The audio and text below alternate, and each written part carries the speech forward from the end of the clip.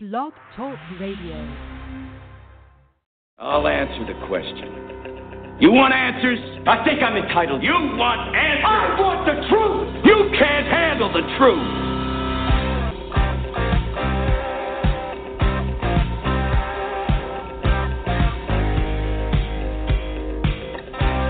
You've heard about it. You've read about it. You've talked about it.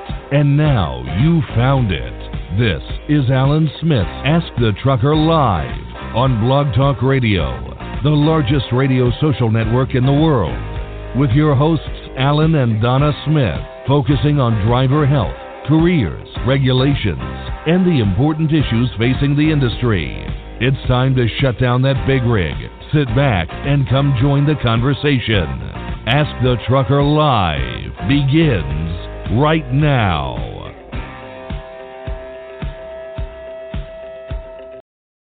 Welcome back, everyone. I'm Alan Smith, along with Donna Smith. This is Ask the Trucker Live on Blog Talk Radio, and we appreciate you tuning in this evening.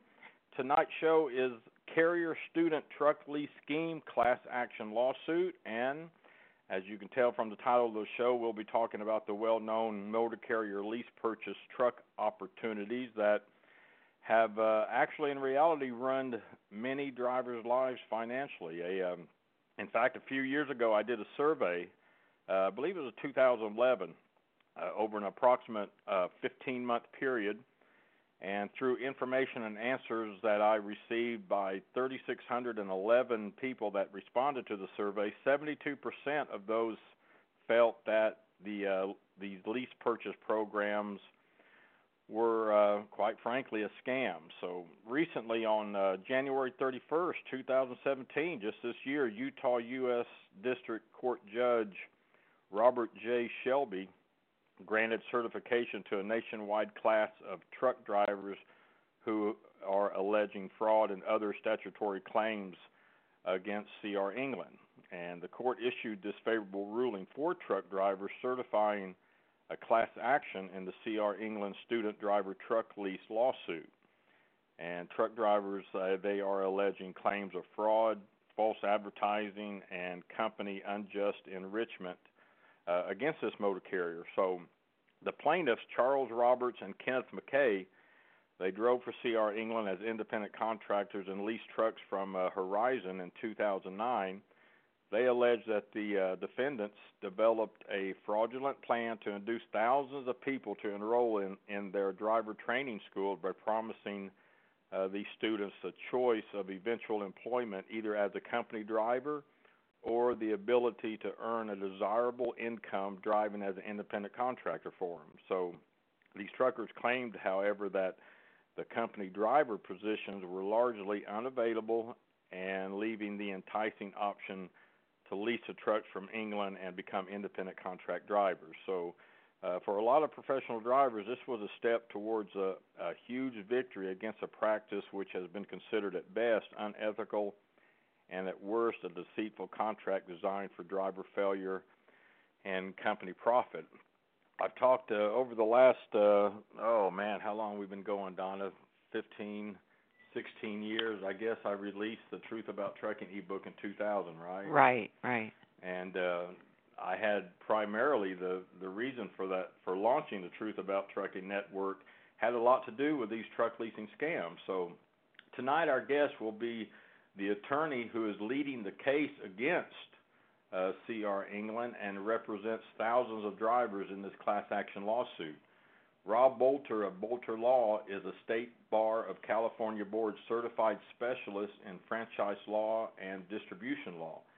And he is active in the business and professional communities and dedicates himself to representing small businesses, franchisees, distributors, employees, investors, truckers, and consumers. And he litigates many types of cases, including breach of contract, securities and securities fraud, civil racketeering, labor law, wage and hour law, franchise law, employment discrimination, wrongful termination, trademark and trade secret infringement, restrictive covenants, broker and finder fee cases, interference with contract and trade libel. So Mr. Boulter will be giving us a quick tour of the C.R. England case and the causes of action that were certified, giving us an idea of where the bones are buried, so to speak, in these lease programs. And we'll also be discussing the reasons so many drivers get lured into similar lease purchases and why they fail. So, hey, we'll be right back with our guest, Attorney Rob Boulter, to discuss the C.R. England case as well as more on these company truck leasing programs right after this break. So a lot of information this evening. Hang with us, and it's all coming up on Ask the Trucker Live. You're listening to Ask the Trucker Live with Alan Smith on Blog Talk Radio. Don't go anywhere. Alan and Donna will be right back.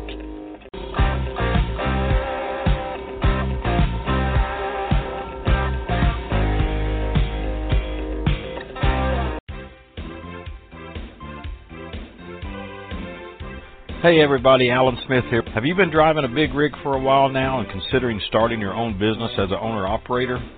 Well, Lone Mountain Truck Leasing offers the best lease purchase plan in the industry. With a small down payment and monthly payments around $1,000 or less, you make the monthly payment, and when the final payment is made, they hand over the title. It really is that simple. There is no big balloon payment at the end, and secondly, the truck is yours, not a lease plan under one trucking company. So if becoming an owner-operator is your goal, do it the right way. Do it the best way. Contact Lone Mountain Truck Leasing on the web at lonemountaintruck.com or give them a call toll-free at 866-512-5685. That's lonemountaintruck.com.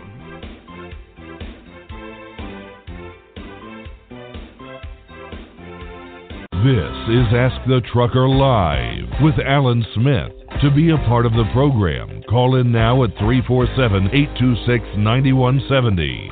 Skype users can call in by clicking on the Skype button on our show page. To be a sponsor of the show, email Donna at info@askthetrucker.com.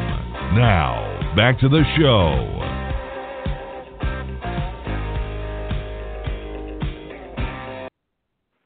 Welcome back, and Rob Boulter is our guest. And Rob, hey, I appreciate you spending some of your Saturday with us. Thanks for being here. This is a very important topic here.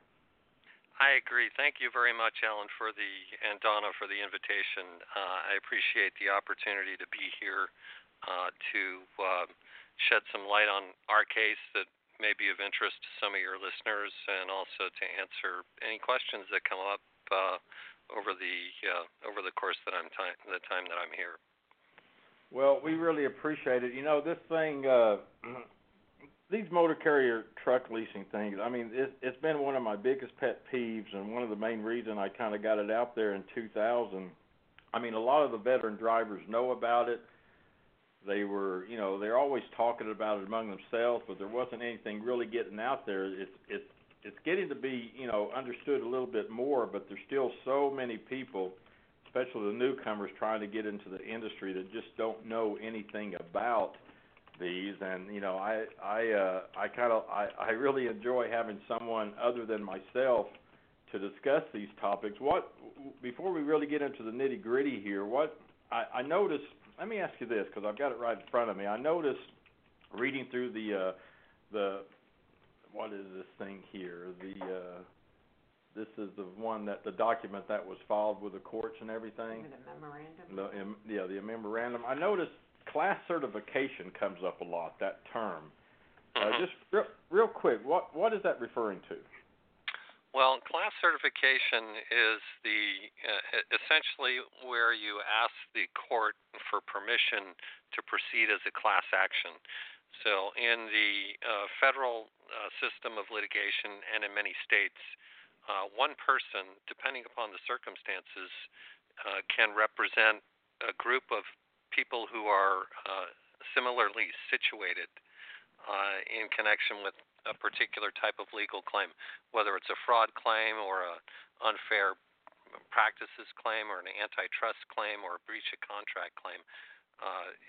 If you are in a similar situation to others and you meet various standards that are prescribed under the applicable rules, then you can represent as an individual those other persons The other persons will get notice, and they'll have an opportunity to agree what's called opt, or they can either opt in or opt out. It depends upon the kind of a case it is.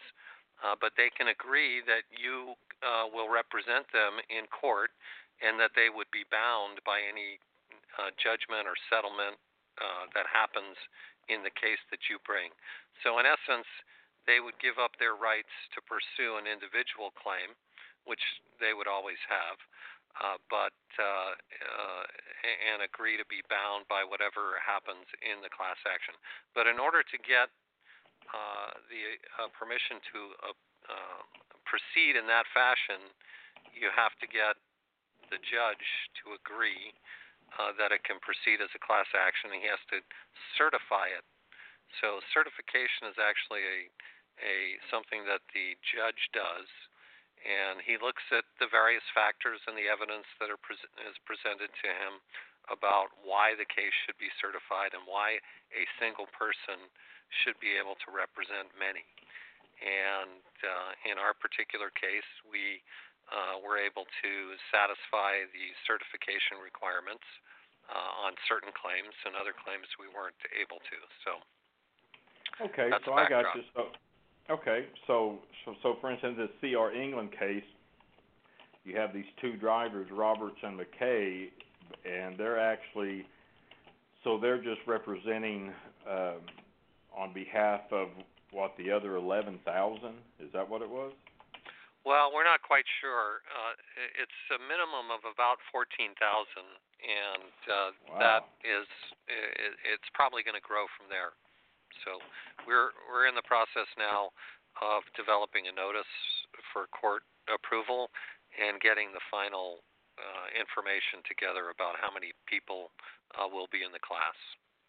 And of course, that comes from C.R. England's records. They know who the lease drivers were. We don't know them all. Right. Well, how? I wanted to just, go ahead. Well, when I was first looking at this case way back in 2011, I think that's when I first reached out to you. And your book and your chapter, is Truth in Trucking or Truth About Trucking, was incredibly valuable to me in getting an understanding of what these lease programs were about. And without that resource, and that's a valuable resource I think any of your readers or listeners should take advantage of before signing up for a lease driver program. Of course, we can talk about some of the other issues today, but I think that the job that you did in the background was very impressive and very helpful to us in prosecuting our case. Oh, well, thanks. I tell you, when I wrote that, I just wrote it in very simple terms because my main target at the time was just the newcomers to the industry that didn't know anything about, trucking or anything. And I speak from experience because I was in one of these lease things, and it was it was rough. But I tell you, let's just start with just walk us through the C.R. England case. How did you get involved in it? If you will, just showing some of the causes of action and just what you yourself and your firm has learned about these truck leasing, things from these motor carriers. Yeah. I always use the word scam. I'm trying to come up with something else, but that's kind of how it is. Now, I mean, there are good lease companies out there and motor carriers that don't do all this, but I've always talked a lot about what I call the starter companies. But just walk us through the C.R. England case. How did you get all involved? How long you been in it? And just kind of walk us through it. So let's see what's going on. Sure. Well, Mr. Roberts came to my office. He was a Santa Rosa resident, which is Northern California. My office is in San Rafael, California, which is about 20 miles north of San Francisco Bay Area. And he was a referral from another lawyer, and came into my office, and I wasn't really sure what he had. He told me that he had signed up for C.R. England's training program. I think it was called their Premier Driving School down in Fontana, California, and that he was promised a job, a guaranteed employee company driver job when he got in. And so they bought him a bus ticket, and he went down on the bus to his training. And of course, you take the physical and you go through and learn how to. The initial part of it is learning how to be a driver and get your CDL.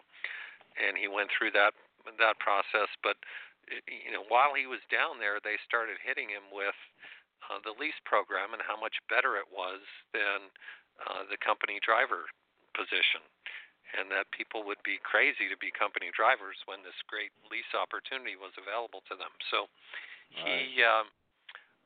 he went out on the road. He did his training, and then he went to Salt Lake City, where most CR England drivers are deposited after they've been through the Phase 1 and Phase 2 training, where they're put with another either lease driver or company driver.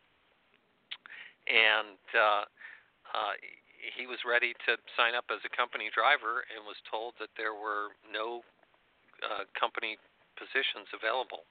And he said, well, you promised me a job. And they said, well, we don't have any company trucks available, and if you want to be a company driver, you're going to have to wait, and we don't know how long you're going to have to wait.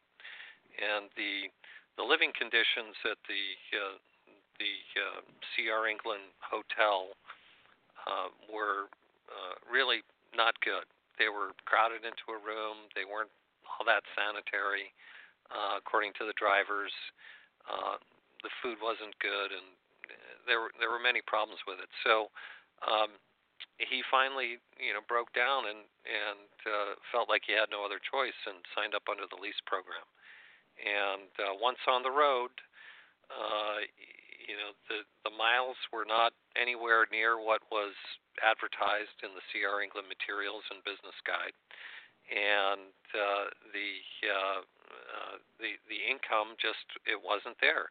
And in fact, many weeks he would end up owing CR England money on his settlement statements.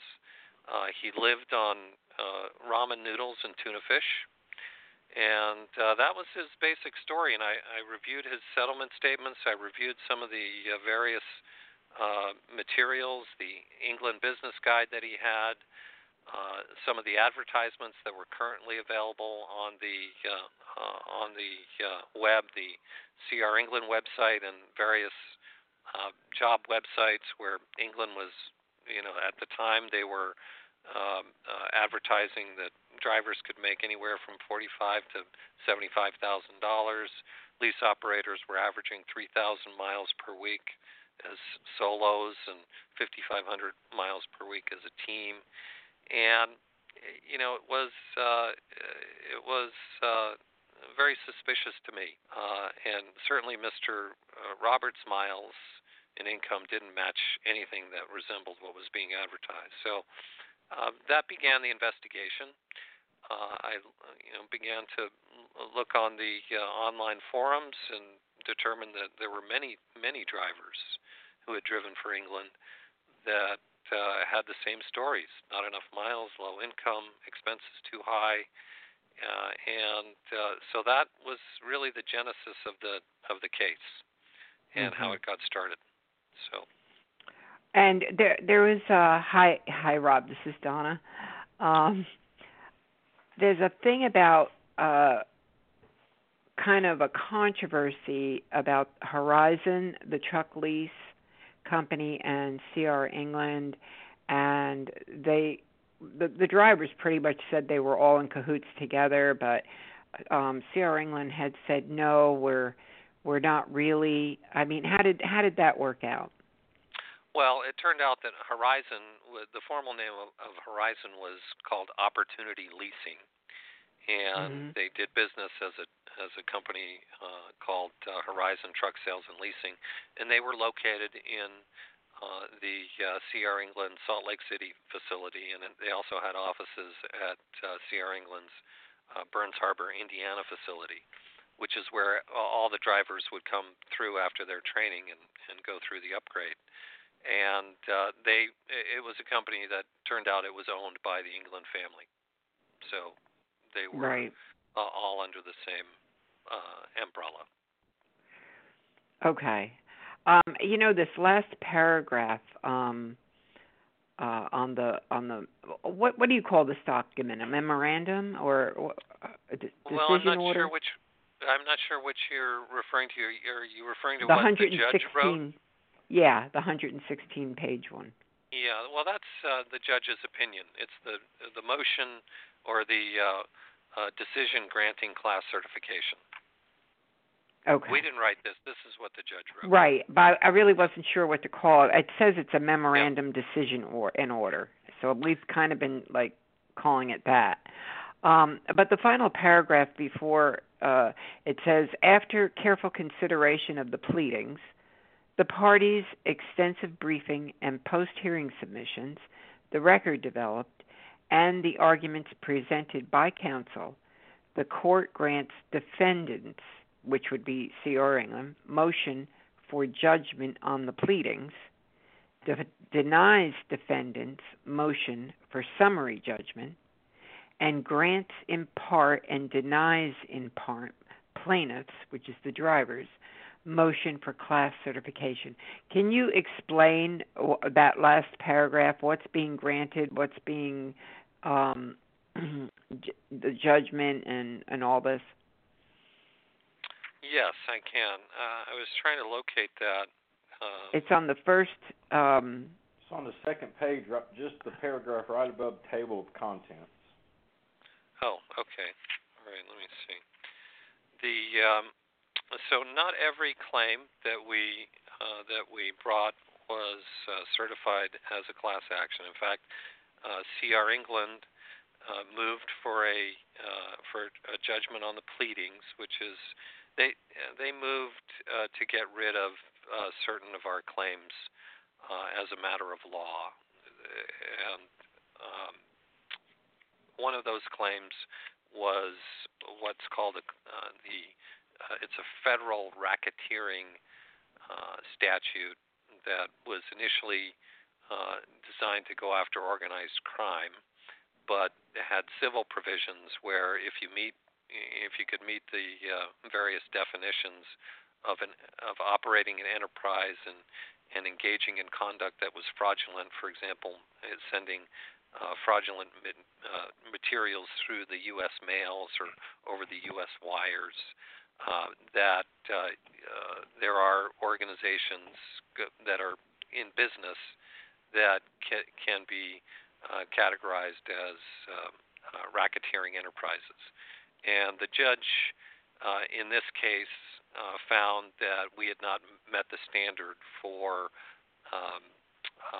alleging an enterprise with the England variety of companies. So we were not able to pursue a racketeering claim against C.R. England, and for that reason the judge granted England's motion for a judgment on the pleadings, and he also granted a motion for a partial summary judgment. I think that was on the essentially the same claim.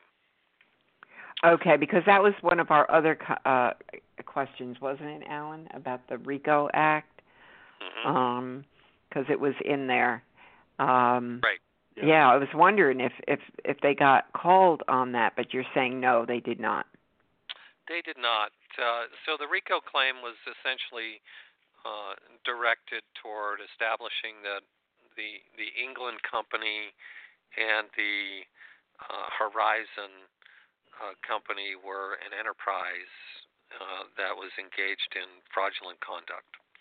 And there are certain standards that have to be met under the RICO statute. It's quite a very powerful statute, but there are certain standards that have to be met. And the judge found that although it was a close call, we didn't meet them in this case. And that is something that would have given us some additional ammunition to have against England. Right. But the claims that we did get certified are quite satisfactory in terms of the remedies that are available. So they're very similar remedies that would have been available under the RICO statute, although we don't get what are called treble damages. So. Okay. Well, yeah, because I mean we've read through this, and this is actually, from what I've heard, this is a very lengthy, memorandum or decision order that they usually are like 5 or 6 pages. This is 116 pages, so. The judge had this under consideration. Well, we filed a very extensive motion and evidentiary record. We had many thousands of pages of evidence that we submitted in support of this motion, and he had it under consideration for 2.5 years before reaching or rendering and putting out this decision. So it was quite a long time. He waited through. He gave it very careful consideration, and this was the result. Well, listen, let me. I was just sitting here listening, and I'm trying to label all the listeners online. I just looked over there. There's a bunch of them. Yeah, I can't get to them all, but. Rob, let's take a few phone calls here so they're not holding on, because a lot of these listeners are drivers and they're running down the road. Let's grab a caller here from Tennessee, then we'll go to Texas. But area code 901. Go ahead. You're on the show. Appreciate it. Good evening, folks. Question: how much of an impact does misclassification of employment have on this whole scheme? Because we see that a lot in business now, where they claim that they're independent contractors, and we all know they're actually employees. Right. And my other question would be, when are we going to get Prime out of Missouri? And they got a scam that's been going on. Alan would know this way back to a previous generation. In my book, they're the most outstanding criminal in this whole criminal scheme that there's very prevalent in the industry today. Those are great, two very great questions. Thank you for those. Addressing the first one first, misclassification of employment. That's an interesting area of the law. It is an area of the law that comes into play when dealing with lease driver programs, and it was we took a different approach in our case, but under the misclassification theory, you can get employee benefits, and you can take advantage of employee laws that govern the employment relationship. So, for example, the Fair Labor Standards Act is a federal statute that requires that employers pay the minimum wage and employees receive the minimum wage for all the hours that they've worked.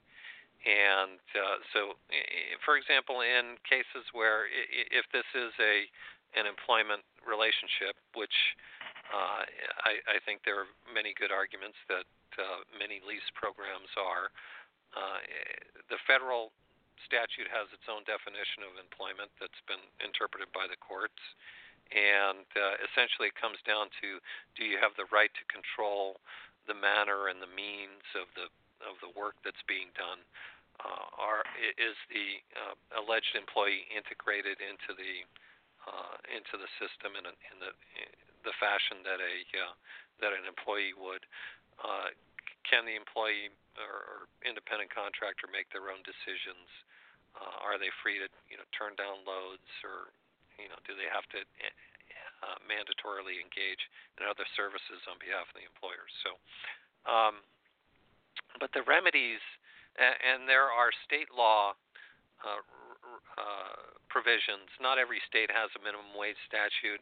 Not every state has other employment laws. Some just rely upon the federal statutes for the minimum standards. But there are other states like California that have a variety of employment protections that are offered to employees or misclassified independent contractors, such as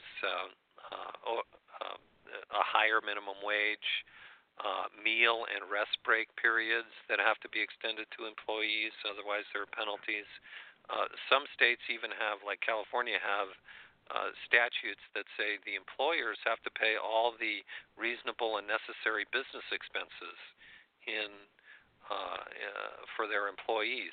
There was a case not that long ago at the trial court level involving truck drivers who were lease drivers who had been found to be misclassified, and the court ordered the employer to actually pay them back for all the lease payments that they had made. So these handful of drivers got over $100,000 awarded to them. Now, I don't know whether that case was appealed or not, but certainly it was a resounding victory at the trial court level on the issue of whether they were entitled to get their expenses back, their lease payments, and I think they got their fuel back as well, and maybe some other expenses, Qualcomm and the like.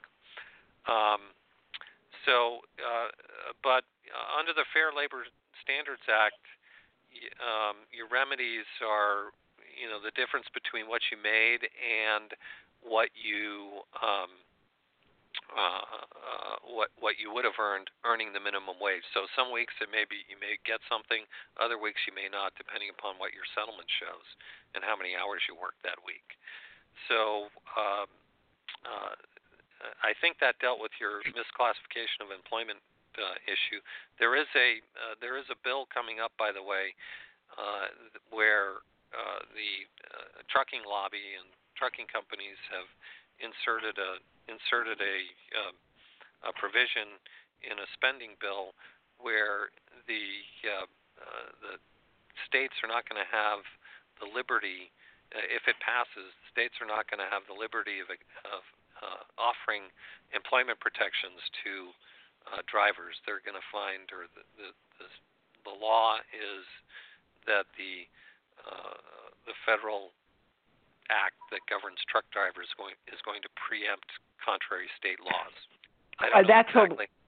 Yes, that's the THUD bill that's presently going on, and actually, Craig Ackerman was on a couple of weeks ago talking about it, and it's exactly that, to preempt state laws. So if you go on Ask the Trucker, we've got all kinds of things.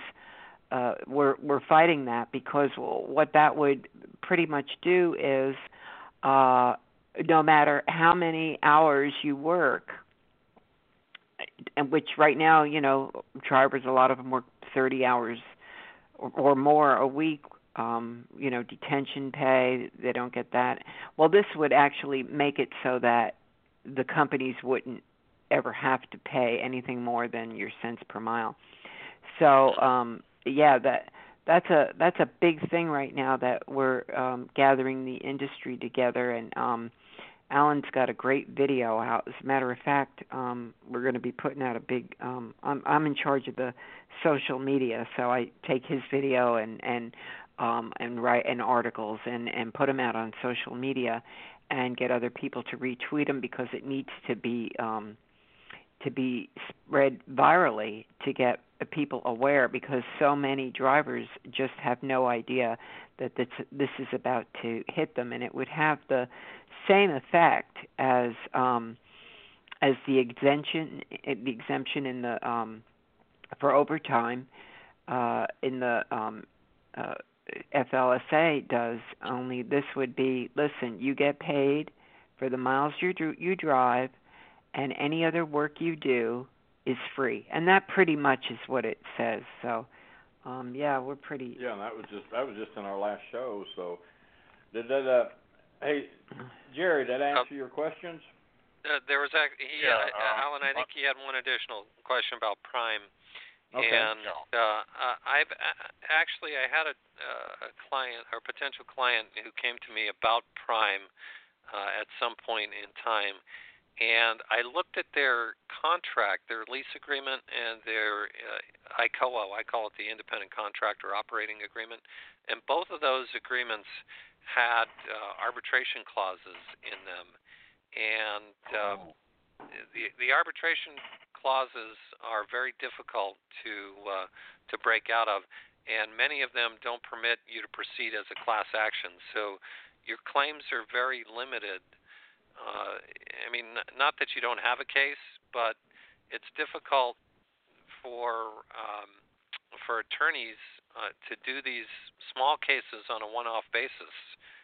You know, as lawyers, we also have businesses to run, and so certainly it's feasible for clients to do those claims themselves if they're motivated, and to get maybe some behind-the-scenes kind of help.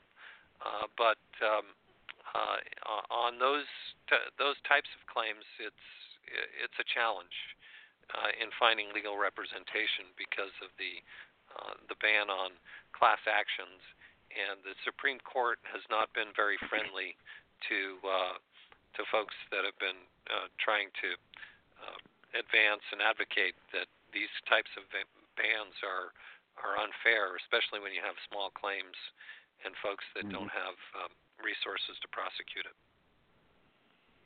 I'm not surprised. So you're Lowe is a very smart crook. Do what, Jerry? Say that again. Okay.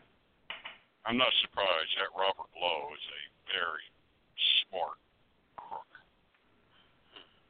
Who is that? He's the owner of Prime, Robert Lowe. Oh, okay. I guess they have leases also. Oh, that's the master. That's the if you could say it, that has been the model of what we're talking about, luring drivers in. That goes back to the old Midwestern distribution in Fort Scott, Kansas, what we used to call the dollar truck. Way back into the 60s, he had that scam running. So he's been at it a long time, never got caught. But this is kind of the model of the lease purchase. Well, bring somebody into school, put them through the school, and I know people have been there. A friend of mine went through the whole program, but we've known him for years. So that's probably why he never got caught. He's pretty sharp crook. So, but that answers the question. Let's go on. Let's see what else we can learn here, Chair. Okay. Yeah. Well, they and Rob, that's kind of what the same story over and over to hear. I mean, because these two plaintiffs, they didn't have any experience in trucking. I guess from what I read, nothing was said to them about the high turnover rate or anything, and then they get them in there for company drivers, and then of course there's no company driver positions available, and so basically, I mean, and we hear this story all the time. We've been hearing it for decades, just like Jerry mentioned. I mean, so they get the newcomers in here who have no idea what they're getting into, and they push them into a truck lease and put them out, and it for the largest part, it's pretty devastating to them financially. I know when I did my survey in 2011, there was an independent accounting firm that looked into this thing, and that's where I came up with an 83% failure rate for these truck leases. That came from them, and I don't know what it is now, but I would guess it's probably 70-75%. I wouldn't have any idea, but this is exactly the same thing that your plaintiffs are alleging and went through. Yeah, I mean, we have a website. It's www.crenglandclassaction.com. We have a number of documents on the website. One of those includes the initial complaint that we filed, and as exhibits to that complaint, there are advertisements for CR England Trucking School, and they were all over the website: Employment Guide, Monster, various things. And for example, I'm just looking at one now. It says, CR England Truck Driving School is looking for dedicated individuals to attend truck driving schools with a guaranteed job upon completion. Yeah. You know, and there are just many of those. So you know what? Oh yeah. I mean, a guaranteed job, and then they there's no jobs available once you complete the training, but you can do much better in the lease program. In fact, you will. So you're right. It was a big bait and switch in our view. and I think other carriers have done that as well. Oh yeah, I mean I refer to them as the starter companies, and of course there are drivers who do well with it, but for the large part, no, it runs them financially. It's been going on for a long time. Hey Jerry, I'll leave your line open if you want to jump back in here as we go along. Let's go to Texas, area code 210. Welcome to the show. Good evening, everybody. This is Jeff. Long time no hear. Hey, Jeff. How's it going? Hi, Jeff. Oh, hey. Most controversial person on earth. I'm still out here having fun, though. But anyway, just to get to my point, I've actually trained a few limited experience drivers that came from lease purchase programs and heard the horror stories about how they would turn 3,000 miles a week, but yet after all their expenses were deducted out of their settlement checks, they would end up with maybe a check of $5 or $10. I mean, which is absurd. I mean, but I do want to take a moment to thank your guests that you have on for going after CR England. But one thing I would like to mention is the importance of somehow reaching the right people that are coming into this industry that may not know any better. That way they'll have the wisdom to not pursue such a program to begin with. I mean, I know I try to do it on my own whenever I can, but obviously it's going to take a lot of us experienced drivers out here that know better to try to discourage them from going that route. I mean, a lot of these people may have families they're trying to support, and then, of course, when they, like you say, they get offered a job, but then, of course, when they go the lease purchase route, they don't have any benefits like medical or dental for their family. They don't have paid vacations like the job promised them or any of that stuff. All that goes out the window when you do a lease purchase to become any form of an independent contractor. All that goes out the window. So I just do hope that this reaches the right audience to where people will know what they're getting into. And I'm thinking if enough people do not do the lease purchase programs, maybe companies will quit offering it as a lure to try to get people in. I mean, it might sound good to make, they'll try to promise you the moon like $80,000 to $100,000 or whatever a year, which sounds like a lot of money, but by the time your operating expenses are paid, you're lucky to make, what, $10,000, $15,000 if you're lucky or even that much. I mean, yeah, you're lucky you don't have to pay them. That which reminds me, Jeff, yes. When we first started out, I don't know if you got to hear the beginning of the show, but Alan had included a chapter in his book in 2000. He put it out, and it was about the truck lease. And Rob was saying how, you know, it really he read it and he really enjoyed it, and I guess it was an eye opener for him too.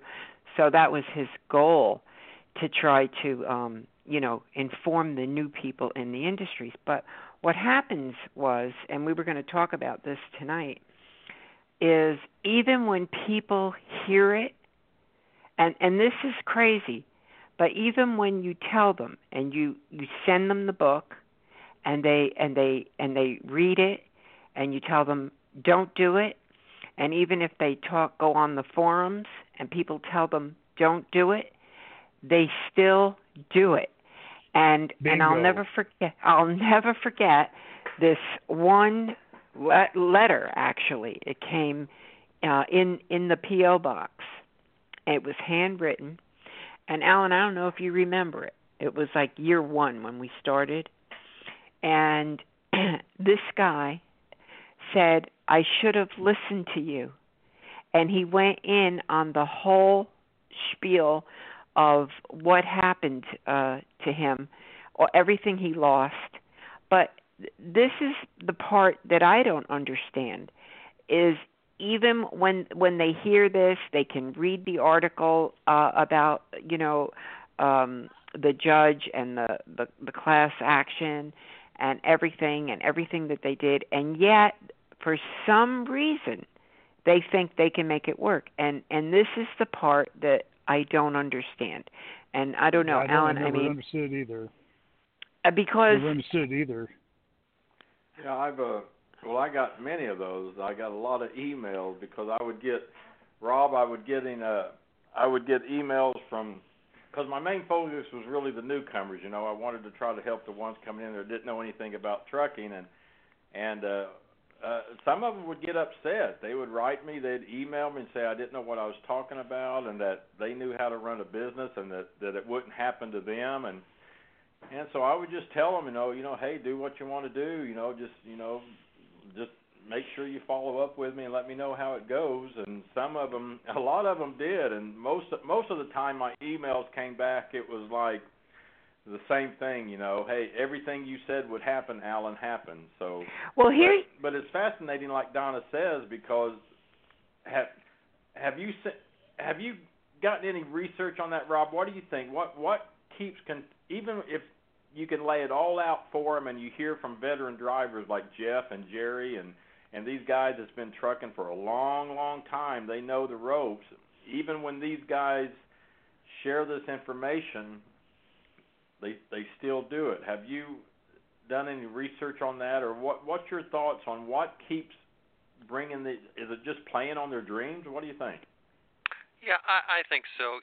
This is not a unique situation to truck driving. I represent a lot of franchisees who are folks that are in similar situations. They've been maybe downsized by their jobs or aspire to lift themselves up economically, and are told a story or given a sales pitch that a particular system or franchise, in this case it's a lease truck driving opportunity, is that step that can be taken to elevate themselves and improve their situation for their families and for themselves, and everybody wants that. They want to be able to be a good provider, to make a good income, to have independence. I mean, that's kind of entrepreneurship is the American dream.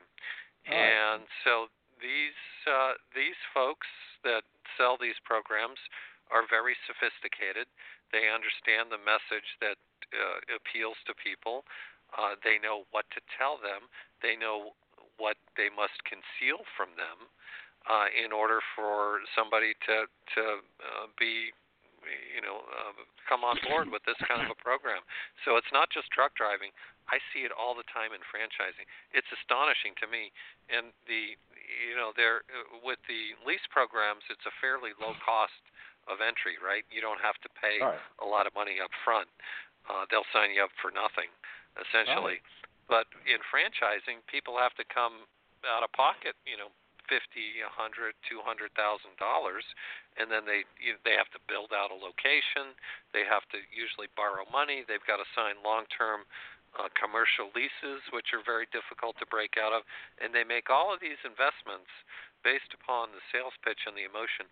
And it's astonishing to me, but it happens all the time, that folks do not want to spend a few $1,000s on a lawyer or an accountant or some professional advisor to actually help them understand what they're getting into. And the controls in franchising are very similar to the controls that are exercised in lease purchases. They can control your pricing. Yeah. They can, so there are many aspects that this is similar to. And in fact, this case was initially brought in California as a franchise law case. That was part of it, and the judge here didn't buy my arguments, which is that happens sometimes. But that's how you originally represented. Oh, I'm sorry, Jeff. Go ahead. One thing I wanted to mention is I'm not going to mention the name of the carrier, but there's one in Phoenix, Arizona, a very large carrier that we probably all know who they are. They're bad about superimposing signatures on pages of a lease contract that people don't even have the opportunity to read and understand what's in them. And as I would tell any newcomer to the industry that's even thinking about doing this program, like your guest said, have an attorney go over the entire contract with you. I mean, if you don't understand the legalese, have them do it. I mean, I've actually read those contracts myself for other people, and it's amazing how a lot of stuff gets overlooked. They just get excited. They see that pretty truck that they want to drive, and they don't think anything about the legal ramifications in that contract that can work against them. I mean, these programs are are set up to where the only people that are going to benefit is the company that is leasing the driver of the truck, and the company's not going to fail in this contract. It's only going to be the driver. Well, that brings up another point, and tell me if you've heard this, Rob, that many times the driver isn't allowed to take a copy of the lease with them to have someone look at it. Is this true? Is this the case? I mean, I've heard this. Alan, have you heard that? Oh, yeah, I've heard it many times. Yeah, I've heard that too as well. And then I think more recently the schools and the companies are having them sign these things online. So you're in front of a screen. Yeah. They don't even give you a written copy. Wow. I'd like to ask a question here. Sure. And I understand, Rob, what you're saying about you have a business to run too. So we'd have to look at, is there any profitability in it or not? It occurs to me that a lot of the drivers do read these magazines, and then Truckers News every month, Landline Magazine, Overdrive. Would there be enough for there to be a business here or some kind of fee where you'd actually run an advertisement that, and maybe it could be dispersed among attorneys or something, the folks just getting into it, they're looking for a start, maybe an opportunity, because a lot of it's just a violation of the basic contract law also, that the advertising and the big thing, we will look over whatever the legal term would be, lease agreement programs, so on and so forth. Because right now, maybe a lot of drivers don't exercise that wisdom, so to say, because they wouldn't know where to go to start with. Let's give them a place where to go. Well, yeah, I suppose that is that's certainly a possibility in terms of attorney advertising. I mean, there are certain regulations, but I don't think just a generic advertisement saying we'll review your lease, before you lease, please, have an attorney or this firm look at your lease before you sign up. Yeah, certainly that's a possibility. If they let them. If you ask me right now, if they don't let them, that would be somehow you could maybe communicate in the advertisement. If you've been denied the right to have a lease, that may be a violation of the. Well, that's the huge red flag right there. Okay, if somebody doesn't let you take the lease to have somebody else look at it, and they say you can't, right then and there, that's your red flag. That may be a violation. You have a federal leasing act. What is it we have in trucking? There's the truth. Todd Spencer. Truth in leasing. Yeah. I don't know there may be some timing requirements in the Truth in Leasing Act. If there aren't, there should be. I'd have to look at it. One of the angles that we took in the C.R. England case was that this was a business opportunity that was sold. Certain states have business opportunity statutes, and there are certain criterion that have to be met. But I think we got certified on it, and I don't know that at the end of the day whether we'll win on that claim or not. But if you meet the test of a business opportunity, then the company who's offering the business opportunity to you has to register it, depending upon the state law, and they have to provide you a disclosure a certain amount of days in advance of signing you up. So there's like a window, a cooling off period before you actually have to sign, where you can look at the contract and you can look at the various items of disclosure that have to be made. And those might be, we've sold so many business opportunities. We're advertising that you can make so much money of the number of business opportunities we've sold. This percentage has actually achieved that income. So there are avenues out there for that kind of a challenge a practice where they're not giving you an advance copy of the contract. Yes. You know, another thing we're fighting too, it occurs to me that actually in the driver training schools many times now, the drivers are being specifically told, do not talk to the older drivers because they will discourage you. So that's how we cannot influence them, because they've been trained throughout the whole program, stay away from the older drivers. They're going to do nothing to discourage you. So they have that kind of mental force built up before they even get their CDL. So therefore, they're less likely to listen to us.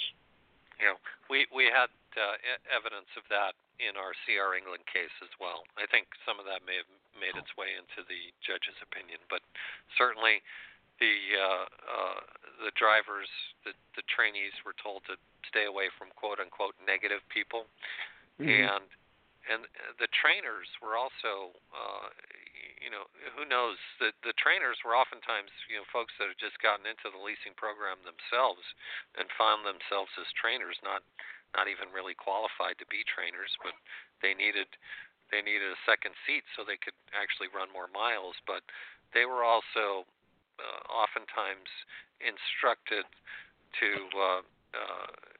not disclose the real, what they may have observed as the real truth about the leasing programs, and to just keep it to themselves. Rob, something just occurred to me. Go ahead. Something just occurred to me. Back at Prime, even the most genius crooks usually leave a hole open somewhere. The way that works there, you go to that school, they put you on a truck, they put you through a training program, you're riding with a trainer. Now, this seems odd to me. One of my very best friends explained this to me. So here he is now, he's a so-called lease operator. So they put a trainee with him out of the Prime class. Then he pays for half the trainee's salary. And Prime says, well, Arnold, who's paying the workers' comp? Who's paying the Social Security? He didn't even know. So there's another level going on there, and that goes maybe to the Werner case right now. There's going to be 50,000 in that class because they're underpaid as far as like a salary or something goes during their training period. And that's been a certified class action that will involve 50,000 drivers. So here's a lease operator at Prime who's having to pay the trainee out of his settlement, and then somehow Prime pays some of it.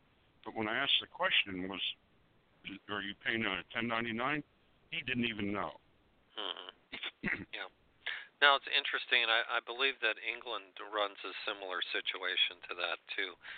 Did you say that there was a class action that was certified? Yes, Werner, there's a certified class action now that could involve up to 50,000 drivers, because Werner put them on some kind of salary during their training, but it turns out for the hours that they worked, the salary was way underpaid from minimum wage or something. I don't know all the details yet. It's just come crashing out the other day that there's up to 50,000 involved in that scam. No, it's all catching up to them. Yeah, you're right. I mean, there's a lot of litigation in the trucking industry right now, and there's probably going to be a lot more. It's going to continue for a long time because of the abuses that we're talking about. And and that's why they're trying to get that HR 985 passed, which would make it much tougher to do a class action. We're probably going to be, talking about that too. One thing I noticed, a lot of people, I went and snuck and looked at the switchboard, and there's a whole bunch of people on there. And just so you know, if you want to be a part of the show, you need to click 1 on your keypad, and that puts on a little alert on that lets us know that, that you want to be a part. If you're listening on the internet and you want to be a part of the show, you can dial in 347-826-9170 and then click 1 on your keypad for that alert. One other thing that I wanted to bring up, we spoke about what makes people, even after you tell them, don't do it, and they figure, well, what do I have to lose? There's no down payment, okay? Because you probably heard in our opening, we've been recommending Lone Mountain Truck Leasing for, I don't know, it seems like forever now since we got started, because of the simple and honest lease that they do. But you do need a down payment. And anyone, and I noticed, Jeff, you wrote this, you need to have, if you're going to go into this as a business, you should have some money saved because you're going to need it for other things, and as well as a down payment. It's just part of a business plan. And, I mean, when we had Joe on the show of Lone Mountain, I mean, he pretty much confirmed that, this is a business you're doing. A new driver has no right. They're just learning how to drive, how to, be an owner-operator, when they're just learning the ropes, let alone, running a business and the whole thing. So, well, to touch on what you're talking about, I would like to mention that a lot of times when your driver might be leasing a truck or even buying one, they'll try to sell them on a brand new truck and the warranty. But one thing that people don't consider when it comes to the warranty is the warranty is not going to cover your downtime lost revenue. It's not going to cover your hotel rooms while you're down. It's not going to cover your food. And also, guess what? You're still going to have a truck payment while that truck is in the shop. And your other bills are not going to stop either. So now on top of that, warranty work at dealerships is often put on the back burner in favor of the better-paying cash jobs that are not covered by warranty. So that's something for a lot of people need to take into consideration.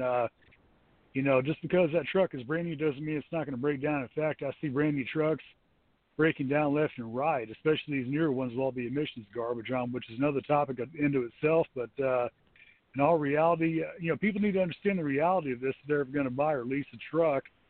That way they won't get themselves in. I mean, because imagine how much it would hurt you if you had 1 week or 2 weeks with the downtime, or if, like in some cases, I know a guy that leased a truck, and his truck was down for a month and a week, 5 weeks that is, because they had to put an entire new engine in his truck under warranty. But during that time, him and his wife ran out of money. They depleted their savings accounts.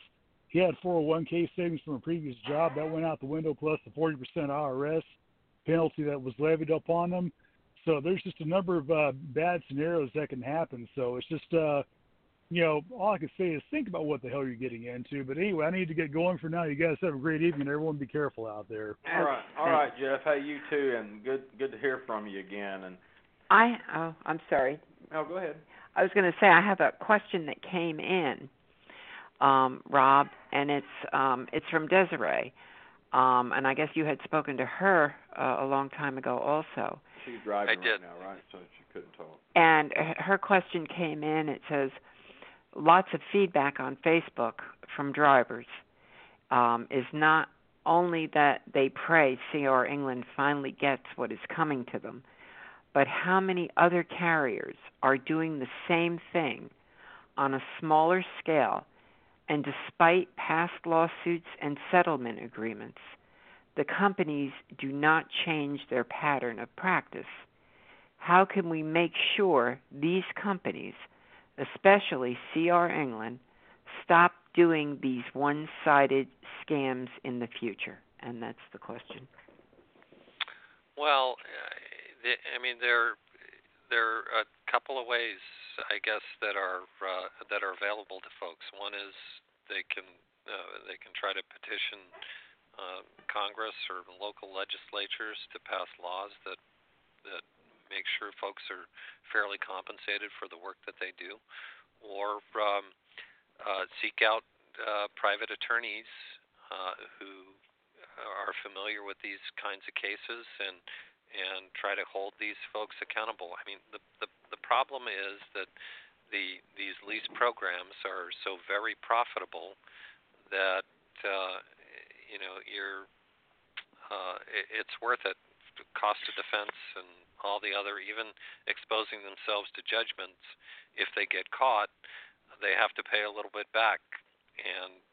But overall, they're such profitable enterprises. Now, if there's injunctive relief available where they have to start making disclosures or other types of affirmative actions that they have to take, that is something that can be a persuasive antidote to this kind of a lease operator program. Or if a company is hit with damages that are high enough, to force them to have to change the way they do business, and that's another possibility. So. Well, I mean, this is, like I said in the beginning of the show, this is one of my biggest pet peeves of this industry, because as far as these motor carriers that do this way, I mean, all it is, they're just preying on the people's desperation. That's all they're doing. And I mean, I saw something, I think, Rob, it was in the memorandum. I saw somewhere where the plaintiffs in this C.R. England case, or those that were maybe involved in it somehow, I mean, they were running, and they were supposedly independent contractors, but was only making like 12 cents a mile. Oh yeah, during their training. During the training. During the training. Oh yeah. Right. Yeah, I mean, exactly. So. To me, it's just. I'd like to ask you yeah, go ahead, question, Jerry. because the answer to stopping this, like Rob said, large enough settlements that'll serve as a deterrent for others that may want to look at it. Something just occurred to me. Through the attorney network, if possible, I don't know. Let's say one of these independent contractors was involved in a serious or a fatal accident. And let's say the plaintiff's attorneys on the other side that's suing England and the lease operator, by the way, they go after him even though there's nothing there. But is it widely enough known, or does that create another opportunity situation for the plaintiff's attorneys that, first of all, this driver wasn't even legally employed, he was misclassified or whatever, and that he was on the road as part of a deceptive scheme to start with? Would that make the case stronger and bigger and even more rewarding for a plaintiff's attorney in a serious wreck or even a fatality? Well, I think as a matter of course, and I don't do any personal injury work myself, but I think as a matter of course, most attorneys that specialize in personal injury and I think there are even attorneys that specialize in truck injuries, people that have been injured by big rig trucks, regardless of whether they're lease operators or not. They are always going to go after the companies that they were driving for, and they will establish, if the facts support it, that these folks were misclassified, and that as an employer, that company is vicariously liable for the accidents. I'm sure that's a very routine strategy in that area of the law. Okay. All right. Well, listen, Rob, I know you got to be going and everything, but listen, I want to make sure we haven't missed something that you specifically wanted to get across to our listeners. Is there anything that maybe I haven't asked that we missed, or something that you specifically want everyone to know, or have we covered everything pretty much? Well, I would make the observation that if you're a driver that's going through a training program, or you're a driver that's considering the lease opportunity, to think of it as a three-legged stool. And you have to have all three legs that are fairly solid in order for you to make a go of it as a lease operator. So on one leg you have miles, on the other leg you have the pay per mile, or whatever the compensation package is. And on the third leg, you've got expenses. And your expenses have to be reasonable. So you need to evaluate those three legs to make sure you've got a solid foundation with which to begin your independent business, if you choose to go that way. And the other thing is that you should ask questions about, average. I mean, the drivers, the companies like England, they have data. These are data-rich companies. They have fabulous databases and they know exactly how many miles company drivers drive, how many miles independent contractors drive, solo, team. They know how much fuel money you spent. They know how much time you spent on the road. It's a data-rich environment. So you can ask, how many miles does the average driver get? What's the income of the average driver? What's the turnover? What's the failure rate? These are all questions that are perfectly appropriate for you to ask. And they may lie to you. It wouldn't be unheard of, but you never know. You might get the truth. And so that is something that I would like to implore your readers or your listeners to do. The other thing is that if you were ever a driver for CR England and you have questions, you might be part of our case, and you might have questions, or you might have stories that could be helpful as we're prosecuting our case. Please visit our website, www.crenglandclassaction.com, and then try to make a contact with somebody, and we're happy to get your information and perhaps be able to utilize it as we prosecute our case. So that is the best way for them to get a hold of you then, is through that website, crenglandclassaction.com. Yes. Okay. Because that was another question I was going to ask you. So. Yeah, and I have my own website, too. It's Boulter, BOULTER-LAW.com also. But yeah, and we have either way. Whoops, where did it go here? We do have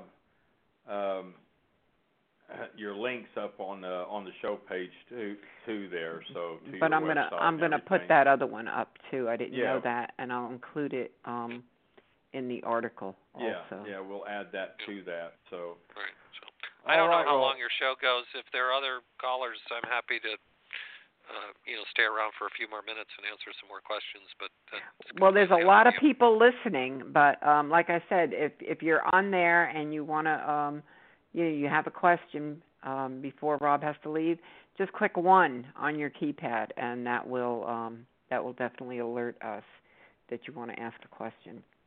Yeah, because right now they are all listening, and I haven't even had time. I haven't even had time to get every. Oh, wait a second. Let me see here. Okay, got some more coming here. Let me get around 7:00. I noticed you get like a new bunch of people that jump on.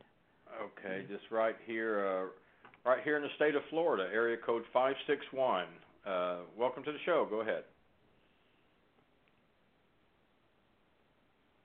Area code 561 in Florida. You're Hello? on the air. Yeah, go ahead. Hi. How you doing?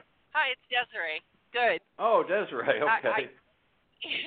I'm actually driving on Interstate 8 in California, so I might drop off, but I just wanted to call and just say thank you so much for sticking. Oops, I'm losing you, Desiree. I think she wanted to thank you. Yeah, that Robert stayed with this case, and some people are going to see some justice. And I'd like to be able to replay it on our Women Truckers Network program, if that's okay. Sure. How do you do that? With Blog Talk Radio, you can download the episode and then upload it as a podcast. Oh, okay. Right. So you can do that. And as you know, you can also get the embed code for the player. Right, in a blog post. Yeah. So, and I encourage everybody to share it wherever they can to get the word out, so that drivers are aware.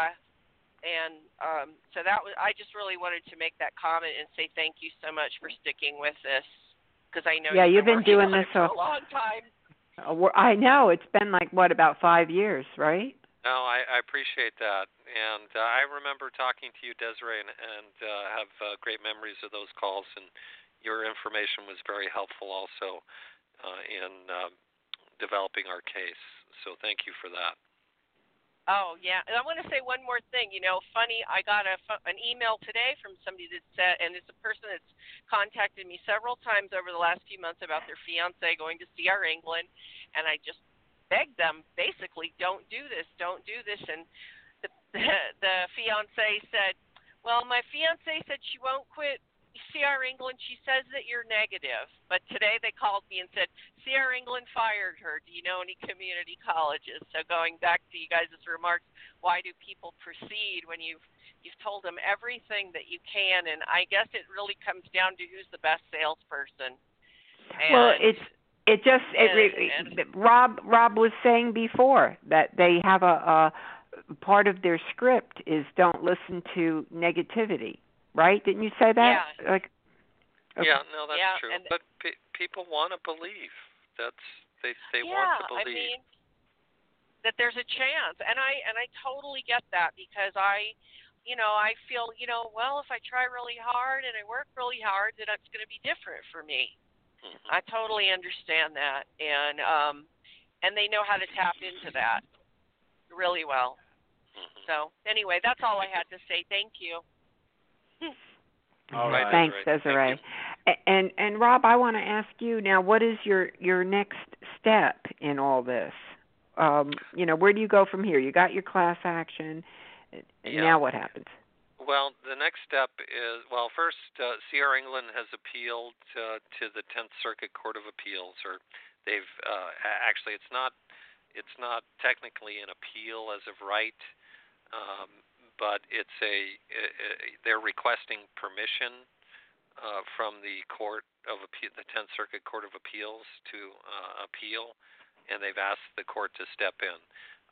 Typically, the courts don't step in on these kind of matters until after the case is over, but sometimes they do, and we're not sure how that's going to shake out. We filed our opposition to that request, CR England's request to appeal today, or actually we filed it yesterday, and the court will, in due course, will rule on that. Usually, it'll be a few months before we find out one way or another.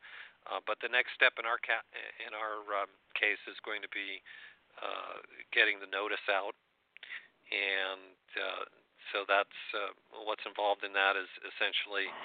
We have to get a notice plan put together and approved by the court. Since we know everybody's identity, it'll probably be a notice by mail as opposed to notice, that would be published in various magazines.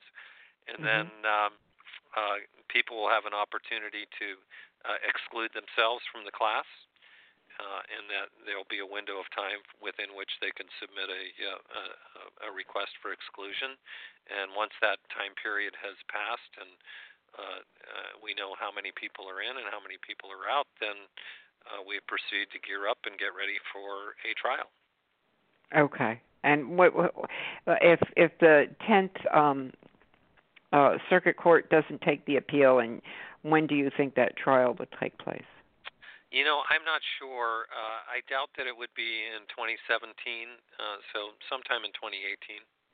Oh, okay. I'm just trying to see the time frame. Yeah, it takes a period of time. I'm not sure. There are a number of other lawyers that are involved on the legal team. There are 4 law firms that are representing the plaintiffs in this class action.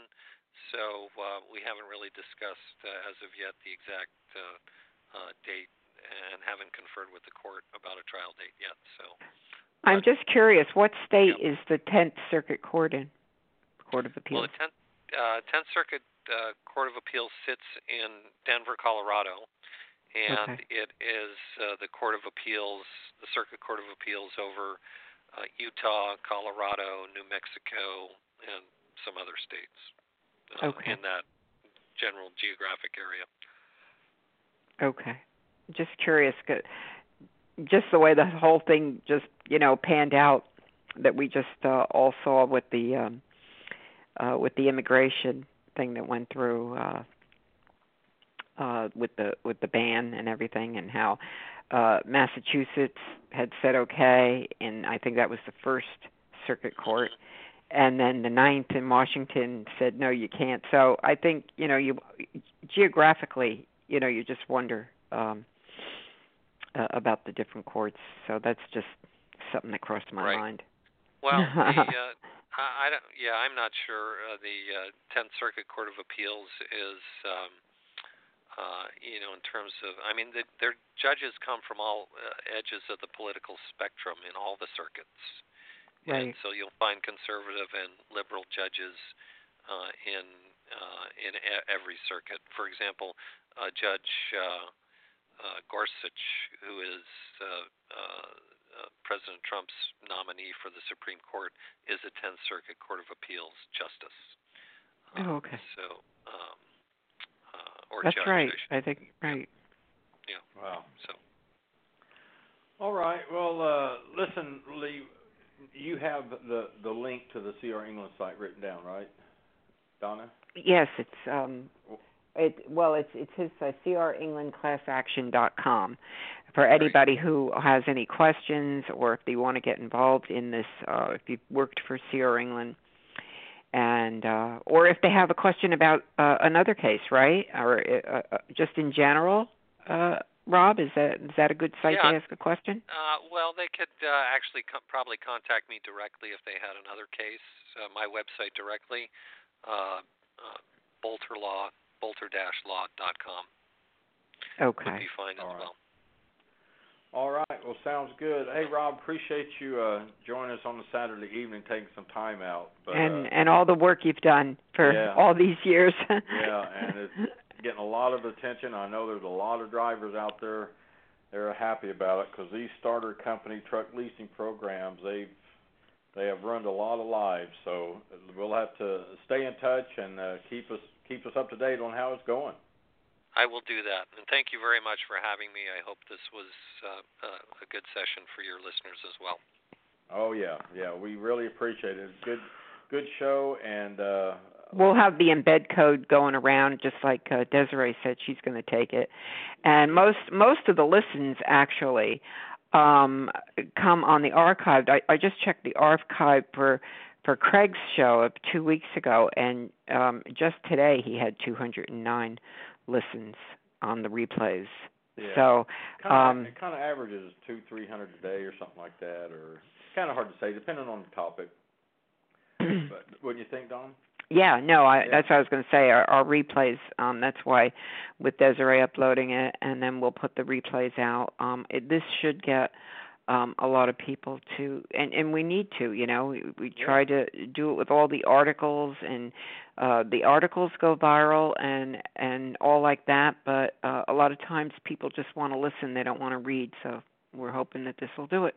Yeah, and I like the ability to take the embed code, and you can just put it in a website, you can put it in a blog post, and that's not even counting all the listens from that. So, but hey, we really appreciate it. And Donna, you've got some things you want to go over with, right?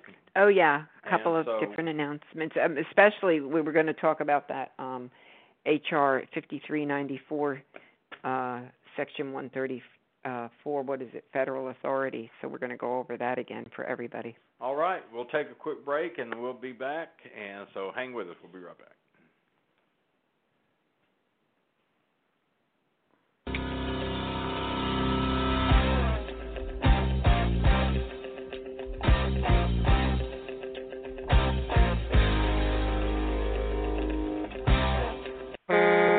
Heads up, truckers.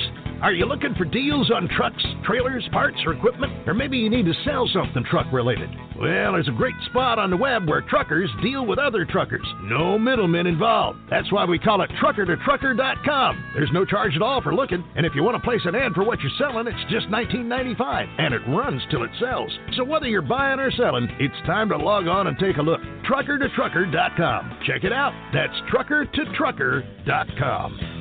Hey everybody, Alan Smith here, and I want to tell you about truckerlawyers.com. Truckerlawyers.com helps drivers with their legal needs, and they specialize in workers' compensation, trucking accidents, employment law, and other areas. Truckerlawyers.com arms you with important information regarding workers' compensation and your legal rights, and they are also available to help you find assistance for additional legal issues. This includes determining how to get you the best benefits possible for your situation. The website truckerlawyers.com is a resource where you can learn more about your legal rights as a driver. Feel free to continue the social media conversation by liking them on Facebook at www.facebook.com/truckerlawyers and follow them on Twitter as @truckerlawyers. Call them to talk through your questions at 1-800-736-5503.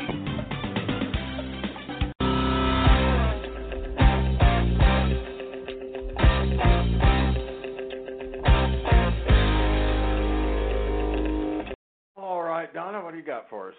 Well, we were just talking about the show we had a couple of weeks ago with Craig Ackerman, and he's an attorney who was explaining the effects of the F4A if it goes through in Congress, and we just found out that the language, which we call it the denim language, because it was first introduced in the FAST Act, but it failed to go through. And what it would do is it would preempt states' rights to pay drivers for things like detention time, rest breaks, and things like that. But most people know that drivers can spend anywhere from 20 to 40 hours just waiting, and a lot of states ensure that their drivers are paid for things like that. And if this goes through Congress, which is it did go through last year. It was passed in the House, H.R. 5394, Section 134, which is the federal authority, and it's going to be voted on now in the Senate. So we've got to be really up to date with all this. We've got all kinds of articles and videos out, and just share them all around. They're on Ask the Trucker. And bottom line, you need to call your congressman and your senator and tell them to vote no on H.R. 5394, Section 134, because what that would do, if it did pass, then all these states that do pay, make sure that employers pay their drivers for all their time, would no longer have to do that. There's all kinds of articles on our website, askthetrucker.com. They're on Facebook, the YouTube videos. We've kind of got them all over the place. But most of all, if you really want to understand it, you can listen to the replay of Blog Talk Radio. Let's see, it was actually 3 weeks ago. I'm looking at it. And it's called Trucker Wages, The Devastating Effects If Congress Amends F4A. And that's the main thing I wanted to talk about tonight. So we'll be putting out a big campaign on that. The second thing is kind of a more uplifting. We've got a month to go before we go on our cruise, and that's going to be the first annual Lady Truck Driver Cruise. It's scheduled for March 26th to April 1st. We're going to be hosting the welcome party, Alan and I, and Alan's going to be teaching a class, a self-defense class on the cruise. But I want to let everybody know that there's still room available, and I believe there's still a reduced rate. So, if you're interested in going, you can just go to realwomenintrucking.org and click on the cruise button in the menu, and you can find out about your tickets. It's right, all the numbers to call up for information and pricing and availability. It's right on realwomenintrucking.org. Or you can send me an email. I have an email address over with them also. It's Donna at realwomenintrucking.org. So I just want to go over some of the things that are going. The name of the cruise is the Queen of the Road on the High Seas, and it's going to include workshops, a driver advocacy forum, and an award ceremony to recognize many of the women who have worked very, very hard. That the winners are already chosen; they just haven't been revealed, and that'll all take place on the ship on the evening that the award ceremony takes place.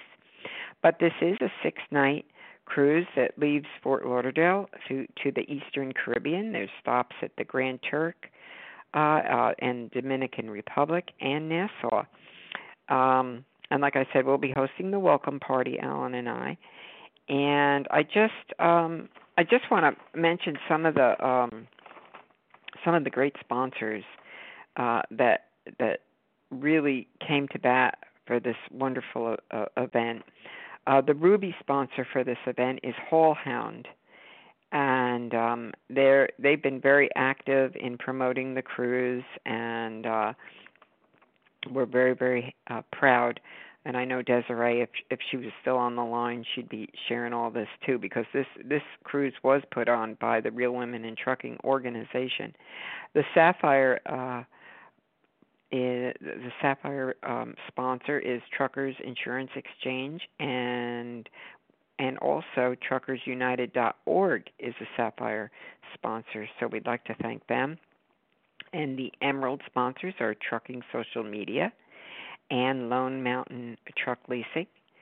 And the Pearl sponsors are Red Ants Pants, IBI Secured Transport, TruckerToTrucker.com, TCRG Consulting, DAT Truckers Edge, Great Plains, Eagle Express Lines, and Ackerman and Tillijeff Attorneys. So if you haven't jumped on board to be on this cruise and you've got some time off and you can take a week off, we'd love to see you there. Let's see. I'm looking at some of the things that are going on. Driver Health and Wellness, raffle drawings, Lady Truck Driver Roundtable, Driver Advocate Forum, social media. This is really a good one, hands-on social media. So if you want to get your skills strengthened with social media, there's going to be an event for that. And then, like I said, Alan's teaching the women's self-defense course. We're going to, let's see, Jan Shelley of the EEOC. She's a senior trial attorney from the new Prime case. She's going to be there. She'll be presenting. Personal Safety for Women Behind the Wheel with Christine Gray. And we're going to have Ann Bailey, Bold and Brave, and she's going to talk about some of the trials of lesbian and T-girls who drive big rigs. And if you remember, she was featured in, which article was that? Was it the New York Times? The New York Times. She was featured in an article about sweatshops. I can't remember. I wish I could remember the title, but she really got into the way the industry, is run. And a lot of you listening know it already, but it's always great to hear that it's in such a popular journal as the New York Times, because you want other people other than just the people in trucking to know everything that goes on in this industry, and that always helps as far as getting support for advocacy. So she'll be there also. So that's, let's see, March 26th to April 1st. You want to come on board and just go to realwomenintrucking.org or send me an email, Donna at realwomenintrucking.org. Hey, Donna, that article by Ann in New York Times is called Long Haul Sweatshop. Okay, great, thank you. And that was from Ann Bailey, and she'll be presenting also at the event. It's called The Queen of the Road on the High Seas. So we're pretty excited about that. Other than that, I think we've covered it. I think we're probably going to have another follow-up show with Craig Ackerman.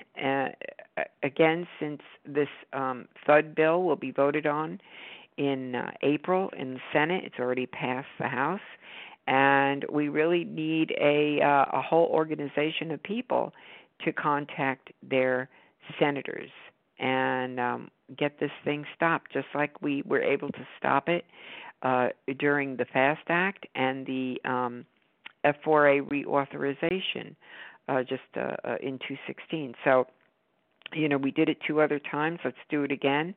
And I just want to let everybody know that this is the ATA's one of their top 2 priorities is to make sure that drivers are only going to be paid for their mileage and nothing more. So if that doesn't inspire you to get on the phone and tell your senator to vote no on Section 134 in H.R. 5394 in the FUD bill, well, I don't know what will. Other than that, Alan, I think I've covered everything tonight.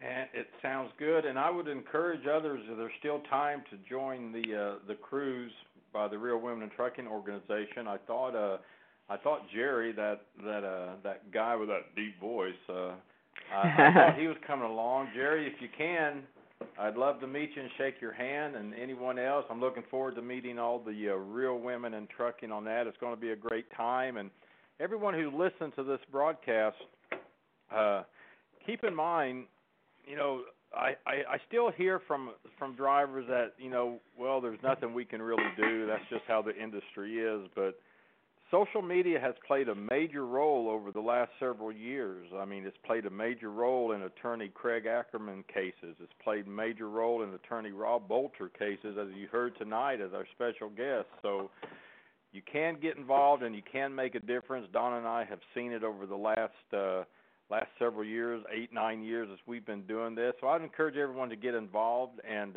you can make a difference. And as far as these truck leasing programs, as I wrote in Truth About Trucking in 2000,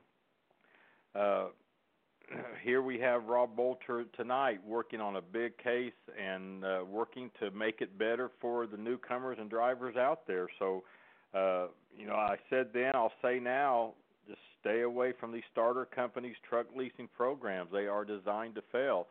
And if you have more information, we will put the link to the CR England lawsuit up on our blog post. You go to AskTheTrucker.com is the first blog post you're going to see. And you can also visit with Attorney Rob Boulter if you have any information. His links to his site is embedded in the show program. So other than that, hey, we appreciate you tuning in. Thanks again to Rob Boulter for joining us on a Saturday evening and spending some time with us. We appreciate all his hard work, and he's still going at it. So, hey, until next time, just drive safe. And, hey, we're going to leave you with a song tonight from Tony Justice. You go to a fellow driver, Tony Justice, TonyJusticeMusic.com. It's Tony along with Aaron Tippin performing Brothers of the Highway. So, hey, until next time, drive safe, everybody, and we will see you next time on Ask the Trucker Live. You've been listening to Ask the Trucker Live with Alan Smith. On behalf of Alan and Donna Smith, AskTheTrucker.com, TruckingSocialMedia.com, NorthAmericanTruckingAlerts.com, Blog Talk Radio, and Ask the Trucker Live. I'm J. Michael Collins. Until next time, drive safe and thanks for listening.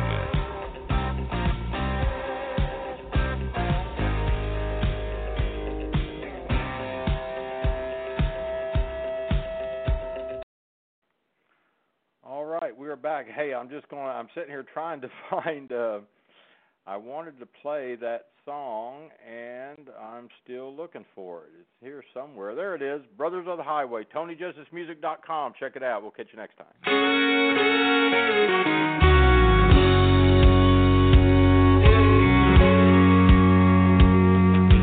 Diamonds on the windshield as heaven starts to cry, and in his rearview mirror his angel waves goodbye. She knows he's gonna go, she knows he's one of them. Brothers of the highway, children of the wind. That Detroit diesel fired ship goes blowing out again, sailing toward the setting sun. Freedom's their best friend. Brothers of the highway, children of the wind. Bring it on in there. Well, put the pedal to the metal, try it out or run the rain. Another shot of truck stop coffee as I'm running through his veins. This world turns on 18 wheels, thank God we can depend on brothers of the highway, children of the wind. That Detroit diesel pirate ship goes blowing out again, sailing toward the setting sun. Freedom's their best friend. Brothers of the highway, children of the wind. Carolina West, Denver, Baton Rouge, east of Pittsburgh, Portland, south of San Diego. Sail on, sail on. Tallahassee, north to Boston, up to Bangor, west to Austin, coast to coast, sea to sea. Sail on, you brothers of the highway, children of the wind. That Detroit diesel fired ship goes blowing out again, sailing toward the setting sun. Freedom